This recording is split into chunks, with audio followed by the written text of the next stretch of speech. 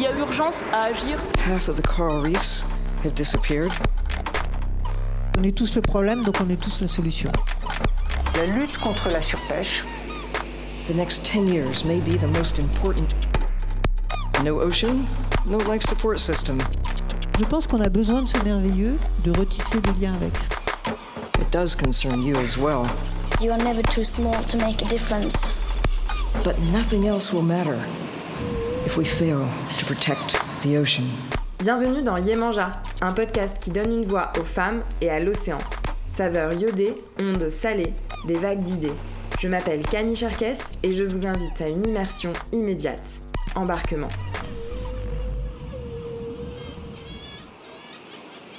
Alors que je pensais parler uniquement de religion et de mythologie, de Yemanja, cette divinité afro-brésilienne, j'ai discuté avec Marion du lien entre la spiritualité, le capitalisme et l'écologie, mais aussi de féminisme et de séduction, d'histoire, de politique et d'esclavage. Entre corps et esprit, je vous laisse traverser l'Atlantique avec Yemanja à vos côtés. Bonjour Marion Aubray, bienvenue dans Yemanja. Vous êtes anthropologue des religions, spécialiste de l'Amérique latine. Vous avez d'ailleurs vécu plusieurs années au Brésil, en Argentine, au Chili et au Mexique. Et nous sommes donc à l'école des hautes études en sciences sociales. Vous avez écrit avec Isabelle Boudet le livre Yemanja, la sirène aux étoiles, aux éditions Larousse. Et donc nous sommes là aujourd'hui pour expliquer qui est Yemanja et donc pourquoi j'ai choisi ce nom pour ce podcast sur les femmes et l'océan. Comme vous allez nous l'expliquer, Yemanja est une divinité afro-brésilienne qui peut porter plusieurs noms, Yemaja, Yemaya, Yemala, Janaína, Yara, Yemania, et elle est considérée comme la mère des Orishas, qui sont des divinités de la nature. Et donc comme je suis franco-brésilienne, j'ai voulu rendre hommage à ma double culture. Et évidemment, qui de mieux pour représenter les femmes et l'océan que Yemanja. Je crois que dans les temps qui courent, un peu de spiritualité ne pourra nous faire que du bien et nous donner, si ce n'est un peu d'espoir, au moins du courage et surtout nous évader vers des légendes absolument fascinantes.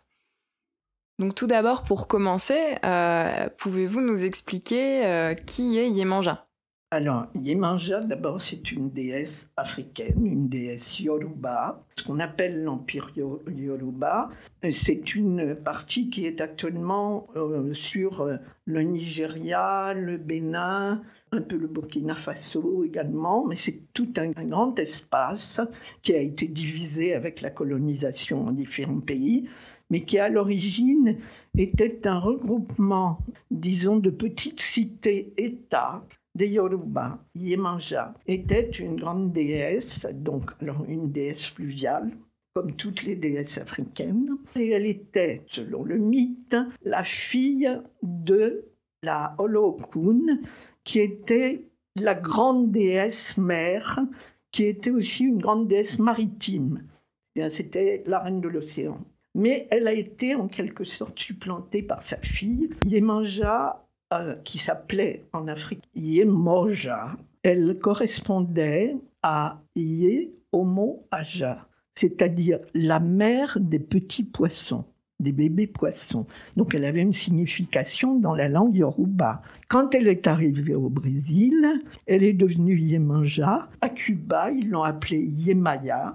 Elle aurait été une très belle femme et elle a épousé Oshala avec qui elle a eu de très nombreux enfants, dont Oya, la déesse des tempêtes. Elle était avec Oshala, puis au bout d'un moment, elle en avait un petit peu marre, donc elle est allée se promener un peu ailleurs. Et comme elle était très belle, elle a rencontré le grand dieu qui s'appelle Orunmila Ifa, qui est le dieu de la divination. Et puis ils ont conversé. Et de cette conversation est née la dernière des enfants de Yemanja, qui s'appelle Oshun. Mais après, elle est revenue vers Oshala, puis elle en avait marre. Elle est partie et elle est allée dans un royaume voisin où il y avait un autre roi qui s'appelait Oreke. Lui est tombé amoureux d'elle parce qu'elle était très belle. Et il a tout de suite voulu l'épouser. Alors elle a accepté. mais à une seule condition, parce qu'elle avait, comme elle avait nourri beaucoup d'enfants, elle avait une poitrine un peu disproportionnée. L'arrangement qu'ils se sont fait entre eux, c'est qu'il ne lui parlerait jamais de sa poitrine disproportionnée et elle ne ferait jamais allusion à ses organes génitaux qui étaient aussi un peu disproportionnés. Un jour, il est rentré ivre et il est tombé sur Yemanja et il l'a insulté en lui disant qu'elle avait des trop gros seins, que ceci, que cela. Et elle était furieuse. Alors elle lui a dit « Mais tu as des génitales qui sont énormes ». Le problème était qu'ils avaient transgressé la chose qu'il ne fallait pas dire. Mais en fait, il voulait la récupérer parce que malgré ça, il était toujours amoureux d'elle. Mais elle est partie en courant et elle avait sur elle une petite fiole que sa mère lui avait donnée pour le cas où il y aurait un grand danger. Alors, voilà que Oreke s'approchait et qu'elle avait peur et elle a bu la petite fiole et elle s'est transformée en un fleuve. Donc elle est devenue les eaux du Niger, fleuve Niger, jusqu'à la mer. Quand les Yoruba ont été esclavisés et amenés vers le Brésil, c'est là où elle a fait le passage des eaux fluviales à l'eau de l'océan. Pendant la traversée, les Yoruba avaient une dévotion forte pour Yemanja, parce que Yemanja, c'était l'océan, et que c'est elle qui les recueillait, quand il y en a beaucoup qui sont morts dans la traversée, bien sûr. Et puis, quand elle est arrivée de l'autre côté, au Brésil, elle a, disons, représenté toujours cette figure tutélaire très importante. Extrait du poème Horizon de Fernando Pessoa. Ligne sévère de côte lointaine, quand le vaisseau approche, la côte se dresse, dans les arbres où le lointain n'avait rien. Plus près, la terre s'ouvre en sonorités et couleurs, et au débarquement, il y a des oiseaux, des fleurs, là où il n'y avait au loin qu'une ligne abstraite. Le rêve est voir les formes invisibles de la distance imprécise et avec des mouvements sensibles d'espoir et de volonté, rechercher sur la ligne froide de l'horizon l'arbre, la plage, la fleur, l'oiseau, la fontaine, les baisers mérités de la vérité. Horizonte.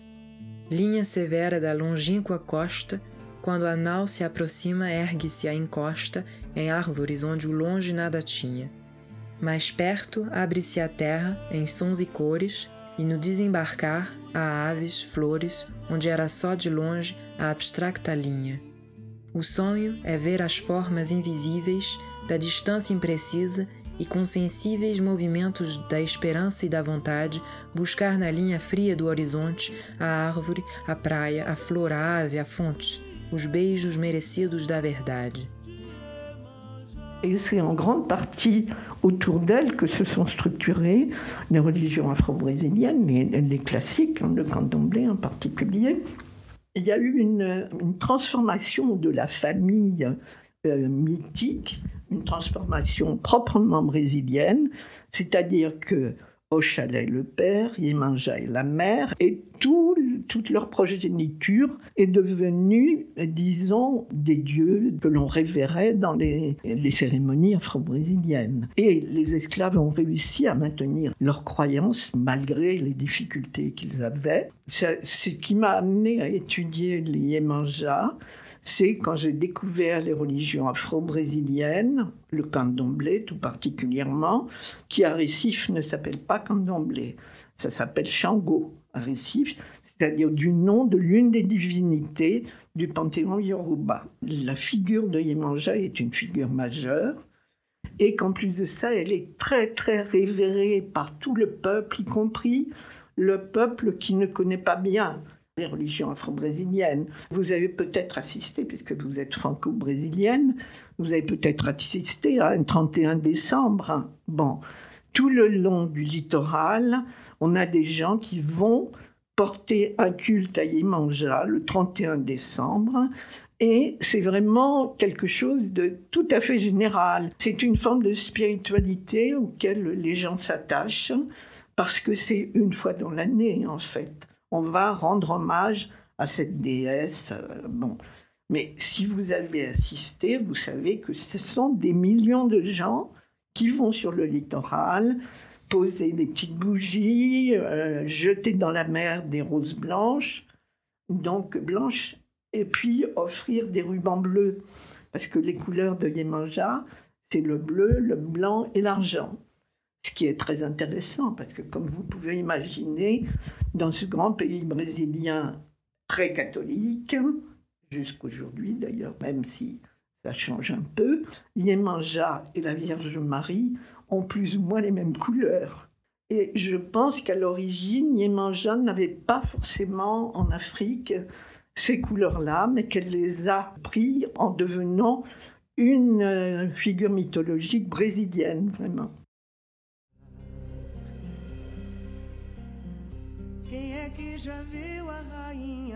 Applique-toi, Nagisa. Tout doit être parfait pour accueillir les ancêtres. Oui, Madame Isoé. Ce soir, ils nous rendent visite et ils retourneront dans l'au-delà à bord de ces bateaux. Il manquerait plus qu'ils coulent. Ce sont les ancêtres et les dieux qui décident toute l'année de la pêche à venir. Traitons-les bien, ma fille. On ne sait jamais. Comme ça, c'est mieux, non ?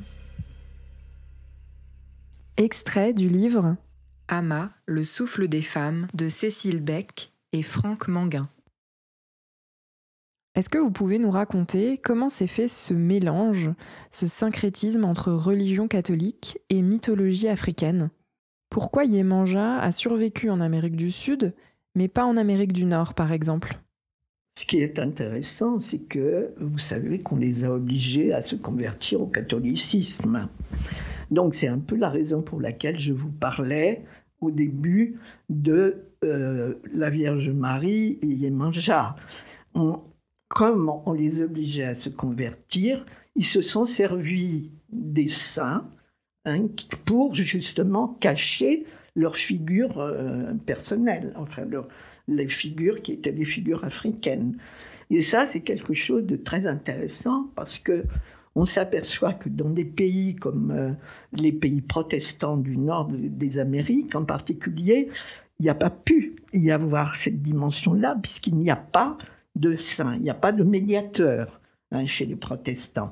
Donc c'est intéressant de voir que dans les pays latins en général, mais au Brésil en particulier, à Cuba également, on s'aperçoit que c'est grâce aux saints catholiques que les religions ont pu se maintenir, parce que ça leur servait par avant.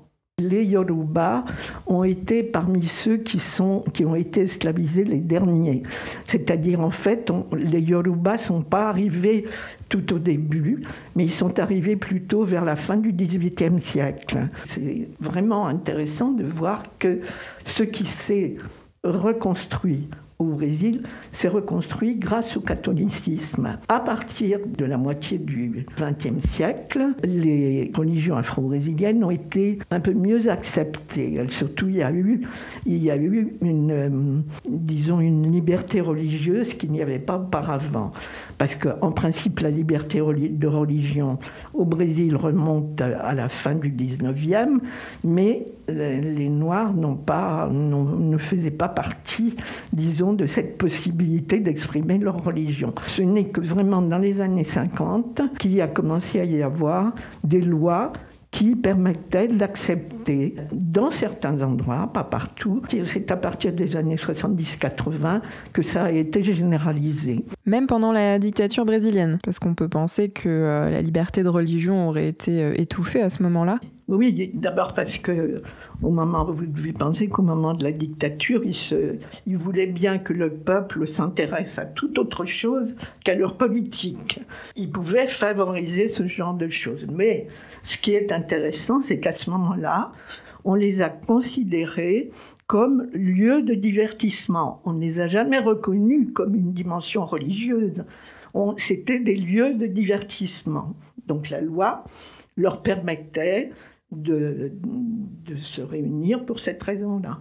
Yemanja est passée de déesse des eaux fluviales en Afrique à la déesse des océans et des eaux salées en Amérique latine. Elle a vraiment changé de statut, bien que, de toute façon, toutes les déesses féminines ont quelque chose à voir avec l'eau. Mais simplement, toutes les autres, comme Oshun par exemple, c'est la déesse des sources. Vous voyez, c'est de l'eau douce là plutôt. Yansan est une déesse qui est plutôt, bon, elle est aussi fluviale un peu, mais surtout c'est la déesse des tempêtes. Donc c'est la déesse de la pluie. Et c'est intéressant de voir que toutes ces grandes déesses sont toujours liées à une dimension d'eau, de l'eau, quelle que soit l'eau. C'est intéressant que les déesses de l'eau soient toujours féminines, parce que c'est vrai que dans la mythologie grecque, par exemple, la figure divine de la mer, c'est un homme, c'est Poséidon. Donc pourquoi dans les religions afro-brésiliennes, les figures divines de l'eau ou de l'océan sont des femmes ? Pourquoi l'eau est un symbole de féminité ? Alors, probablement pour des raisons symboliques, c'est-à-dire, vous savez que la naissance se fait avec la perte des eaux, etc. C'est-à-dire, il y a dans toute la dimension symbolique quelque chose qui relie les femmes et l'eau, donc les eaux en général. Et je pense que ça a joué énormément en Afrique en particulier, où il y avait beaucoup de fleuves, etc. Et je pense que cette relation, elle a à voir avec le symbolisme de l'eau, qui est un symbolisme féminin. Pourquoi Yemanja a différents rôles ? Elle est la patronne des pêcheurs, elle est la protectrice des mers et des familles, la déesse de l'océan. Pourquoi ces différentes casquettes ? Elle n'est pas seulement la patronne des pêcheurs. Elle est la sirène qui attire les pêcheurs vers le fond. Et ça, c'est quelque chose qui est très fort au Brésil en particulier. Parmi les hommes qui sont pêcheurs, il y a cette idée que Yemanja peut les attirer vers le fond. C'est comme ça qu'on explique que quand il y a des marins qui sont morts parce qu'il y a eu des tempêtes, c'est parce qu'ils ont été séduits par Yemanja. Alors j'allais vous demander pourquoi le titre de votre livre c'est Yemanja, la sirène aux étoiles. D'abord, pourquoi la sirène ? Et ensuite, pourquoi les étoiles ? Parce qu'elle est devenue sirène en devenant reine de l'océan. Et puis aux étoiles, parce qu'en général, elle est représentée au Brésil avec les mains ouvertes. Et dans ses mains, il y a des étoiles de mer. C'est la sirène aux étoiles. Mais en plus de ça, dans les représentations plus récentes, elle est représentée comme une grande déesse sortant de l'eau et sous un ciel complètement étoilé. Donc il y a tous les sens des étoiles. Les ciels tropicaux sont pleins d'étoiles. Et pourquoi la sirène dans la mythologie est celle qui attire les pêcheurs et les mène à leur perte ? Pourquoi la femme serait forcément quelque chose de négatif qui amène les hommes à leur perte ? C'est pas la femme, c'est la déesse, c'est pas la femme ordinaire. C'est cette femme séductrice, elle est considérée, Yemanja, comme le summum de la séduction. Donc, à la fois, c'est très intéressant parce qu'elle est représentée à la fois en tant que grande séductrice, mais à la fois aussi en tant que maternelle. Donc, si vous voulez, c'est une figure un peu ambiguë à ce niveau-là, mais qui attire énormément, peut-être justement par son ambiguïté. D'un côté, elle attire les pêcheurs au fond de la mer vers leur mort certaine, mais d'un autre côté, les pêcheurs lui font des offrandes pour demander sa protection. Donc finalement, Yemanja est une figure mythologique assez ambiguë. Mais c'est ça qui est intéressant. Par rapport à cette déesse particulière, il y a cette dimension de l'ambiguïté. Et ça serait très intéressant que vous demandiez aux femmes quel est leur rapport à Yemanja. Parce que c'est vrai que c'est de l'ordre de la séduction, mais aussi du maternel. Par exemple, quand les esclaves mouraient sur l'océan, dans la traversée, c'était Yemanja qui les recueillait puisqu'on jetait leur corps par-dessus bord. Elle a vraiment acquis, à travers ses voyages transatlantiques, une dimension autre que celle qu'elle avait en Afrique.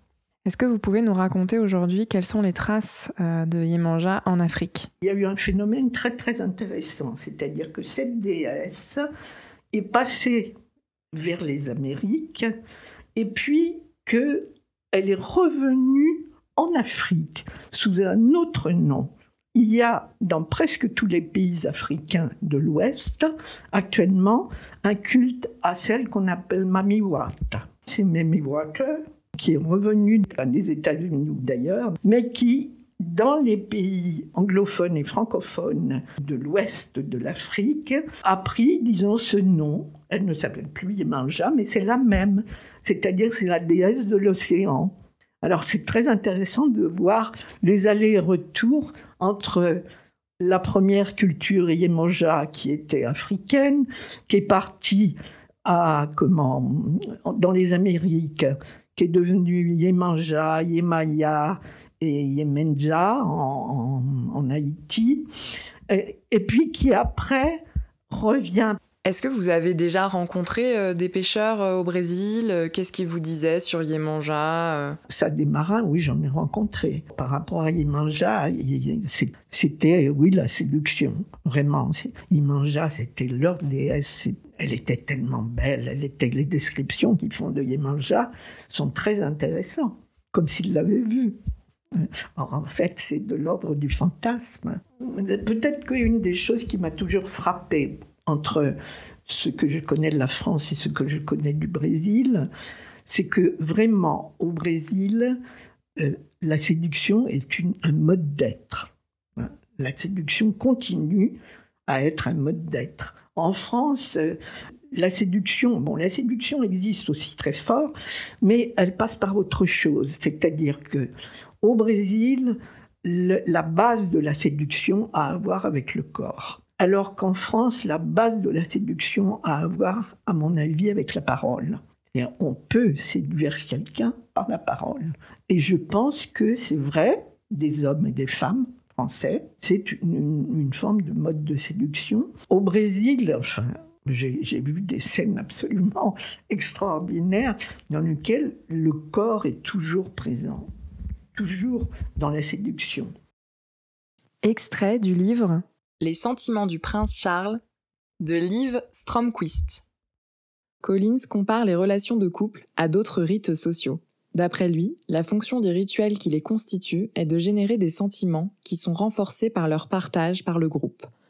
Prenons l'exemple des louanges dans une église. « Mon Dieu, comme j'aime Dieu, moi aussi, j'avais des doutes en venant ici, mais ce gospel est vraiment prenant. » Participer au rite renforce la solidarité au sein du groupe, tout en excluant les autres. Ainsi, le rite de la relation de couple est accompli par un groupe solidaire très petit, un binôme pour être exact. Ce groupe jouit d'un lien interne intense et d'une frontière très nette le séparant du monde extérieur. Tout comme les rites religieux s'accompagnent d'objets sacrés et d'idéaux, les rites amoureux disposent de leurs propres symboles pour représenter ce lien si intense. Collins compare ces objets à des crucifix ou des bibles dans le christianisme ou à un des totems personnels dans les religions primitives. « J'ai gardé ce texto Mimi dans mon portable. »« Oh, écoute, c'est notre chanson. » On peut tout à fait comparer une relation amoureuse à une mini-religion privée. À la manière d'autres rites réussis, celui de la relation amoureuse exalte les vertus extraordinaires de l'autre. Comme un prêche. « Gloire à Jésus, Dieu est partout !» Cette petite religion possède un caractère unique. Les deux membres du couple en incarnent tous les deux l'idéal. « Tu es sublime, tu es la perfection, tout ce que je souhaite !» Dans certains groupes religieux, par exemple, les témoins de Jéhovah, les membres coupent le contact avec le transfuge. Cela rappelle comment on peut brutalement couper les ponts avec son ex quand on se sépare. On se voyait jour et nuit, on partageait tout, on se connaissait intimement. Maintenant qu'on a rompu, on ne se verra plus, sauf pour un café mal à l'aise, une fois par an. Dans la religion comme dans l'amour, il y a le sauvé. Comment ça va avec Rof ? Mon Dieu, j'ai trouvé le bonheur, il m'a réveillé d'entre les morts, quelle grâce de ressentir cela, quelle grâce. L'athée, je ne crois pas en l'amour. Le missionnaire, mon Dieu, alors tu ne seras jamais heureux, l'amour c'est le sens de la vie, laisse-moi te convertir. Le dubitatif, ma belle, pourquoi m'as-tu abandonné ? L'intégriste, on partagera un dîner romantique à chaque Saint-Valentin, juste toi et moi, sans tes infâmes copains. et si tu oublies encore de m'offrir des fleurs cette année, je te tue. » Et l'hérétique. Me voilà avec mes 5 fiancés, nous sommes tous amoureux. Mais ce n'est pas bien du tout. Maintenant, je commence à croire que j'ai lu dans une BD de Liv Strömquist l'amour est la religion de notre époque. Je dis simplement Amen. Yemanja peut nous reconnecter à l'océan, à la nature. Est-ce qu'elle peut aussi nous reconnecter au féminin et au féminisme ? Au féminin, je ne suis pas sûre qu'au féminisme, parce que d'abord, elle est très séductrice, elle est très, très maternelle, etc. Toutes ces choses-là. Bon, il y aura sûrement des Brésiliennes qui trouveront que c'est une parfaite féministe, mais moi, personnellement, je ne le pense pas. Mais si on imagine qu'une figure féministe peut être belle, jolie, séductrice, Yemanja est partie de manière indépendante quand son 3e mari a insulté sa poitrine trop généreuse. Yemanja pourrait être une figure féministe moderne. Oui, non, si le féminisme c'est l'indépendance de la femme, alors moi je suis très féministe aussi. C'est très intéressant parce que moi j'ai vécu les débuts du féminisme des années 70. Bon. Et déjà à ce moment-là, il y avait 2 types de féminisme. Il y avait les femmes qui voulaient être indépendantes, mais qui ne se comparaient pas aux hommes, elles étaient différentes. Et il faut dire aussi que peut-être à cette époque-là, il y avait moins de danger pour les femmes, c'est possible. Parce que je pense que ce que moi j'ai vécu en tant que jeune dans les années 60 et 70, c'est très différent de ce que vivent actuellement les jeunes femmes qui ont entre 20 et 40 ans. C'est très différent. Mais je dis, par rapport à Yemanja est une figure peut-être trop ambiguë pour représenter la dimension féministe.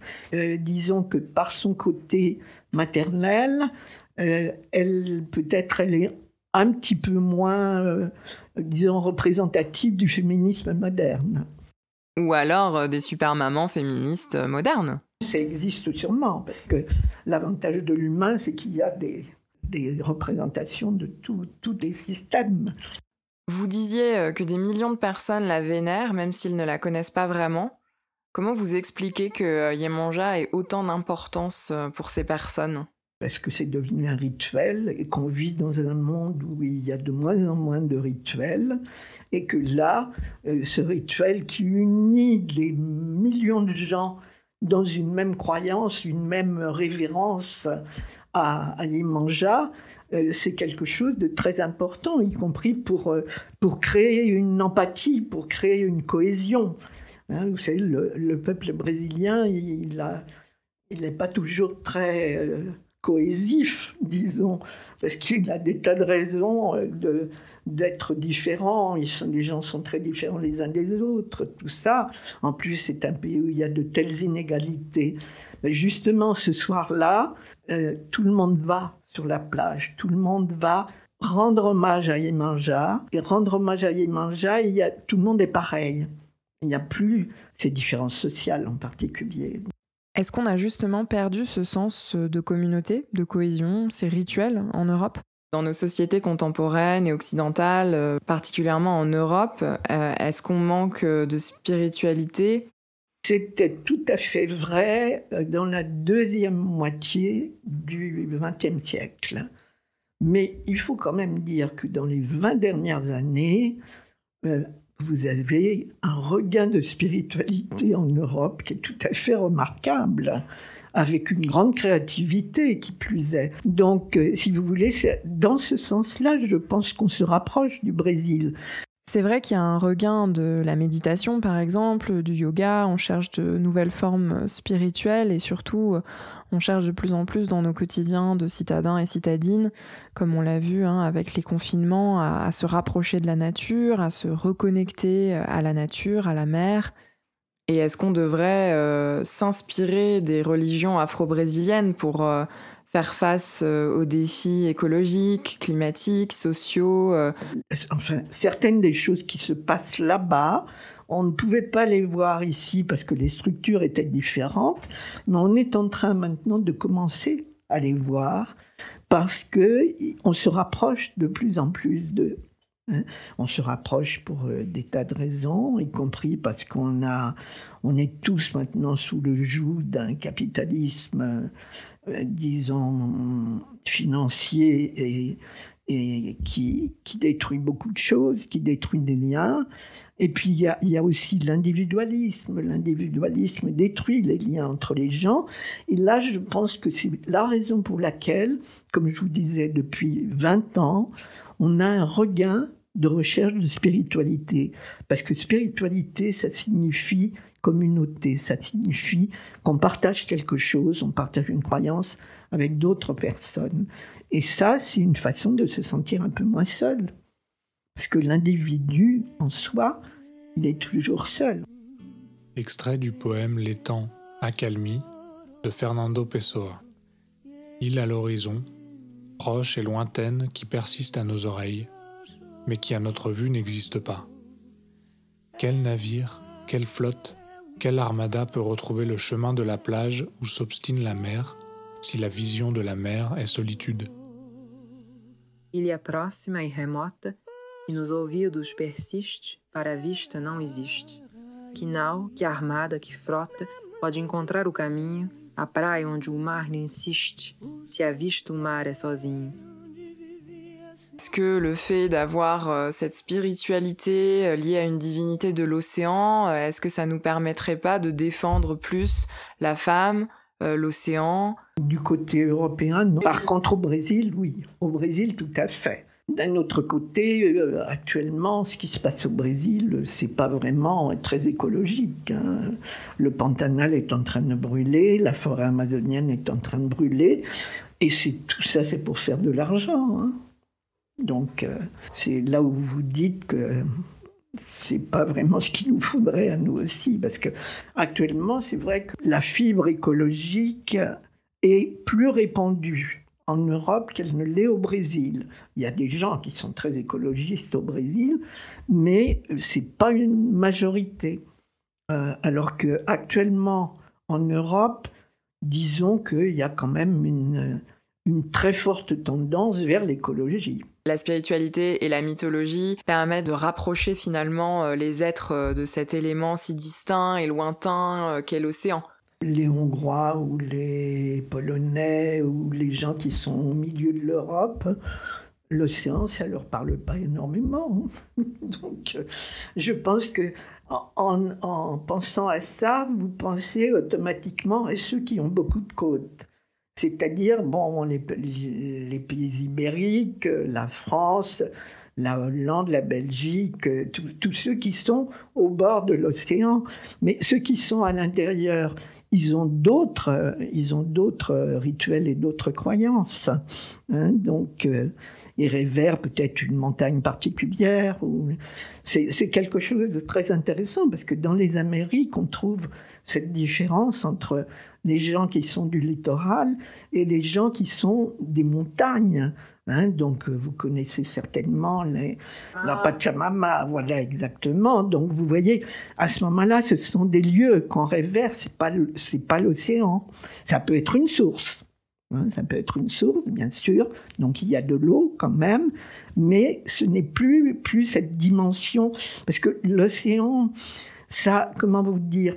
L'océan, c'est quelque chose d'un peu infini. Quand on regarde l'océan, c'est quelque chose qui n'a pas de limite immédiate pour un être humain. Donc, et qui attire et qui, en même temps, met un peu en danger. Donc, et je pense que tout ce qui a été écrit sur justement les pêcheurs qui sont attirés vers le fond par des mangeables, ça a à voir avec cette ambiguïté. Extrait du poème Mer portugaise de Fernando Pessoa. Ô mer salée, combien dans ton sel tu contiens de larmes versées par le Portugal? Pour t'avoir sillonné, combien avons-nous fait pleurer de mer? Combien d'enfants avons-nous fait prier en vain? Combien de fiancés sans époux sont restés pour que tu fusses nôtre? Ô mer salée, disons-nous que cela valut la peine? Tout vaut la peine dès que l'âme n'est pas petite. Qui veut passer outre le Bojador, cap de la peur, doit passer outre la douleur. Dieu a mis dans la mer le péril et l'abîme, mais il fit d'elle aussi le seul miroir du ciel. Mar Português, Fernando Pessoa. O mar salgado, quanto do teu sal, são lágrimas de Portugal. Por te cruzarmos, quantas mães choraram, quantos filhos em vão rezaram, quantas noivas ficaram por casar, para que fosses nosso, o mar. Valeu a pena? Tudo vale a pena, se a alma não é pequena. Quem quer passar além do bojador, tem que passar além da dor. Deus ao mar o perigo e ao abismo deu, mas nele é que espelhou o céu. Qu'est-ce qui vous a le plus marqué en étudiant Yemanja et en écrivant votre livre ? Ce qui m'a beaucoup frappé, c'est que j'ai eu une expérience très particulière au moment où je commençais à étudier les religions afro-brésiliennes. J'étais à Recife et on était avec mon compagnon. On rentrait d'une soirée chez des amis. Il était donc à peu près 11h30, minuit. Et on rentrait par le bord de mer. Et tout à coup, on a vu ce qu'on appelle une oferenda des panelas à Yemanja. Alors ça, bon... une offrande de panela. Panela, qu'est-ce que c'est que la panela ? C'est une petite boîte dans laquelle des gens qui font un vœu et qui vont faire un cadeau à Yemanja ont mis des rubans, de l'argent, des bijoux pour Yemanja, pour que leur vœu soit exaucé. Et alors, donc, on a rencontré, et puis il y avait donc un groupe afro-brésilien qui était sur la plage avec le batuque, avec les tambours, et il y avait un grand noir qui avait sur la tête la panela et qui rentrait dans l'eau. Et j'ai dit à mon ami, je lui ai dit, on s'arrête, parce que j'avais toujours vu, moi, des cérémonies dans des terrenos. Vous voyez ? Mais je n'avais jamais vu sur la plage. C'était la première fois que je voyais. Donc on s'est arrêté, effectivement. Et il s'est trouvé que beaucoup de femmes sont entrées en transe sur la plage pendant que cet homme rentrait dans l'eau. Alors ce qui est intéressant à Recife, c'est comme son nom l'indique, il y a des récifs. Donc il faut que les Noirs qui vont porter la panela soient très grands parce qu'il faut qu'ils passent la barre des récifs. Donc, parce que s'ils ne passent pas la barre, le cadeau revient automatiquement sur la plage. Ce qui signifie pour les gens qui l'ont fait quelque chose de très négatif, puisque ça signifie que Yemanja rejette leur... Et il y avait vraiment ce qu'on appelle un batuque sur la plage. Et c'est la seule fois de ma vie où j'ai pensé que j'allais rentrer en transe. J'étais vraiment au bord de la transe et je me suis beaucoup interrogée pour savoir pourquoi, alors que j'avais déjà assisté à de très très nombreuses cérémonies, pourquoi à cet endroit-là, il y avait une possibilité pour que je rentre en transe. Eh bien, je pense que c'était parce que nous étions dans la nature. On était sur le bord de la plage, il y avait l'océan devant, et que quand même, moi je suis bretonne, et que l'océan fait partie de ma vie depuis que je suis petite. Donc je pense que c'est quelque chose qui a à voir avec la réminiscence de probablement certaines émotions que j'ai eues face à l'océan.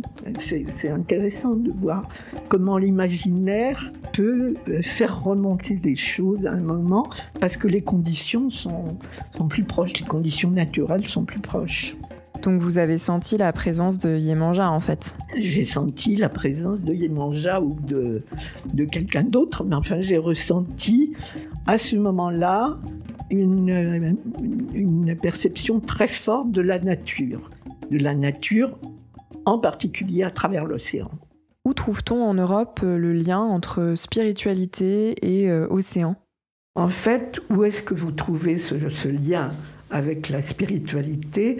Vous le trouvez en Bretagne, vous le trouvez dans le nord du Portugal, vous le trouvez en Galice, mais déjà ce ne sont pas des religions afro-brésiliennes, encore qu'au Portugal actuellement, c'est en train de le devenir, parce que c'est incroyable la diffusion des religions afro-brésiliennes au Portugal. Mais bon, en Galice, c'est pas encore implanté, en Bretagne, c'est autre chose, parce qu'en Bretagne, c'est, vous savez, bon, les druides, la terre d'Avalon, qui est au-delà de l'océan, ça fait partie d'une spiritualité qui prend en compte l'océan, puisqu'on envoyait les morts sur l'océan. Donc.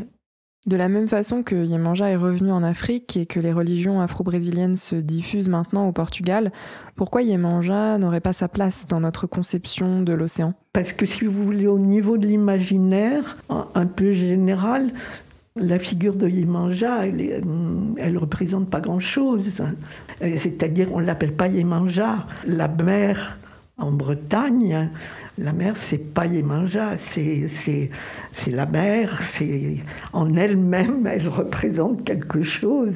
La mer qui prend et qui donne, mais elle s'appelle pas Yemanja, c'est tout. Pour finir, quel est le message le plus important que vous souhaitez faire passer sur Yemanja ? Simplement, je pense qu'il est très important de montrer comment elle fait des allers-retours d'un côté et de l'autre de l'océan et comment elle est revenue sous la forme de Memewata en Afrique.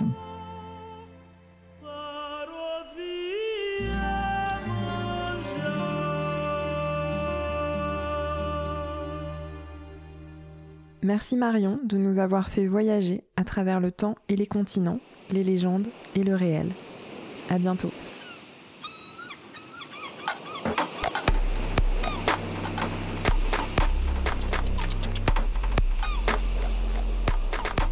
Merci beaucoup pour votre écoute précieuse de ce nouvel épisode de Yemanja. N'hésitez pas à vous abonner, commenter et partager. Si cet épisode vous a plu, donnez-lui 5 étoiles de mer. Yemanja, un podcast conçu par Camille Cherkes avec un générique créé par Lucas Leroy. Bon vent!